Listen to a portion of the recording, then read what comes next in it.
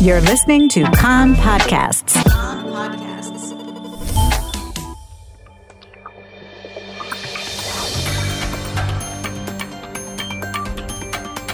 You are listening to the English language news of Kan, the Israeli Public Broadcasting Corporation. Good afternoon. It's 2 p.m. in Israel, Monday, December the 2nd, 2019. This is Nomi Segal with the top news at this hour. Attorney General Avichai Mandelblit today submitted to the Knesset Speaker Yuli Edelstein the indictment sheet against Prime Minister Benjamin Netanyahu.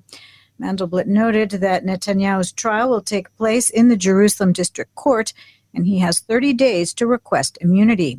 Netanyahu faces charges of bribery, breach of trust, and fraud in the corruption cases against him. In an opinion last week, Mandelblit said that Benjamin Netanyahu is not required by law to step aside as prime minister while under indictment, this because he is already leading a transitional government. Mandelblit did not address whether Netanyahu can be given the mandate to form a government on the grounds that it is still a theoretical issue.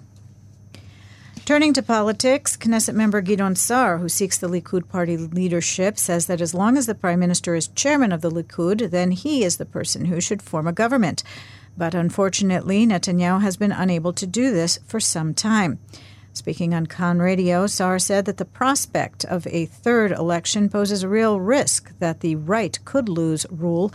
He said that Likud members understand that leadership change is needed, and every day more and more activists in the party express public support for him. In coalition-building efforts, the Blue and White Party has suspended for the time being efforts to gather signatures of 61 MKs in support of granting party leader Benny Gantz a 14-day extension to try to form a government. Knesset member Chili Tropper said that the Labor, Gesher, and Democratic Union parties already gave their backing, but given Yisrael Beitenu's lack of commitment at this time, the issue is presently a non-starter. The Likud, meanwhile, continues to lobby members of the right-wing and religious bloc to sign on a petition to give the mandate to Prime Minister Netanyahu. The new right leader, Ayelet Shaked, has indicated that she would sign such a petition.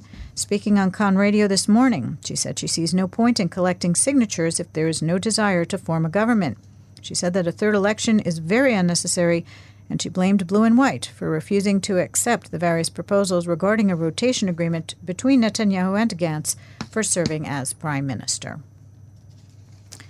In other news, the Tel Aviv Magistrates Court has issued an interim order to block the planned sale by a Jerusalem auction house of a rabbinic court ledger from the Bergen-Belsen concentration camp.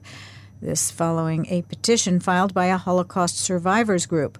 The document contains testimonies on the deaths of Jews in the Auschwitz, Treblinka, and Bergen-Belsen camps, which served as proof so that their surviving spouses could be issued permits to remarry.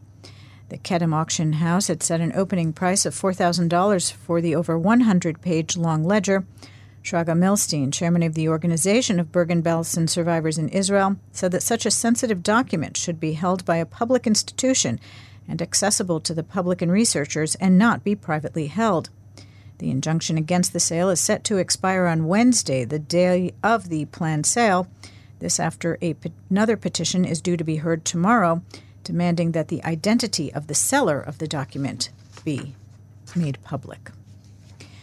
In Jordan, the trial opened this morning of the Israeli national Konstantin Kotov, who illegally entered the kingdom last month. According to reports in Jordan, Kotov admitted to infiltrating the country but denied having illegal drugs in his possession.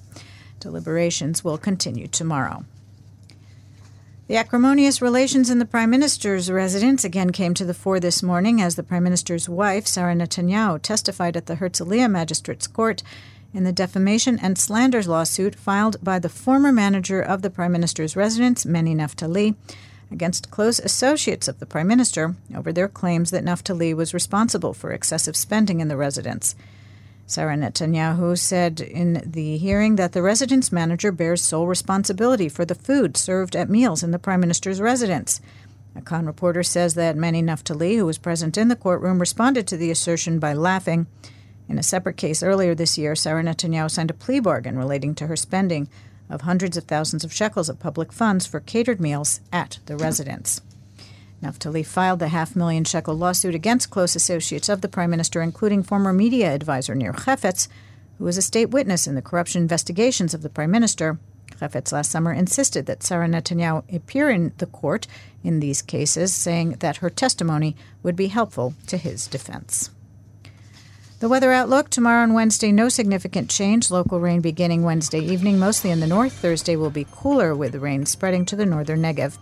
Chance of isolated thunderstorms. The maximum temperatures in the main centers: Jerusalem 17, Tel Aviv 22, Haifa 20, Beersheva 22, and in Eilat going up to 25 degrees Celsius. That's the news from Kan Reka, the Israeli Public Broadcasting Corporation. Join us at 8 p.m. Israel time for our one-hour news program. Find us at 101.3 FM, the Kan website, Spotify, and the Kan English Facebook page.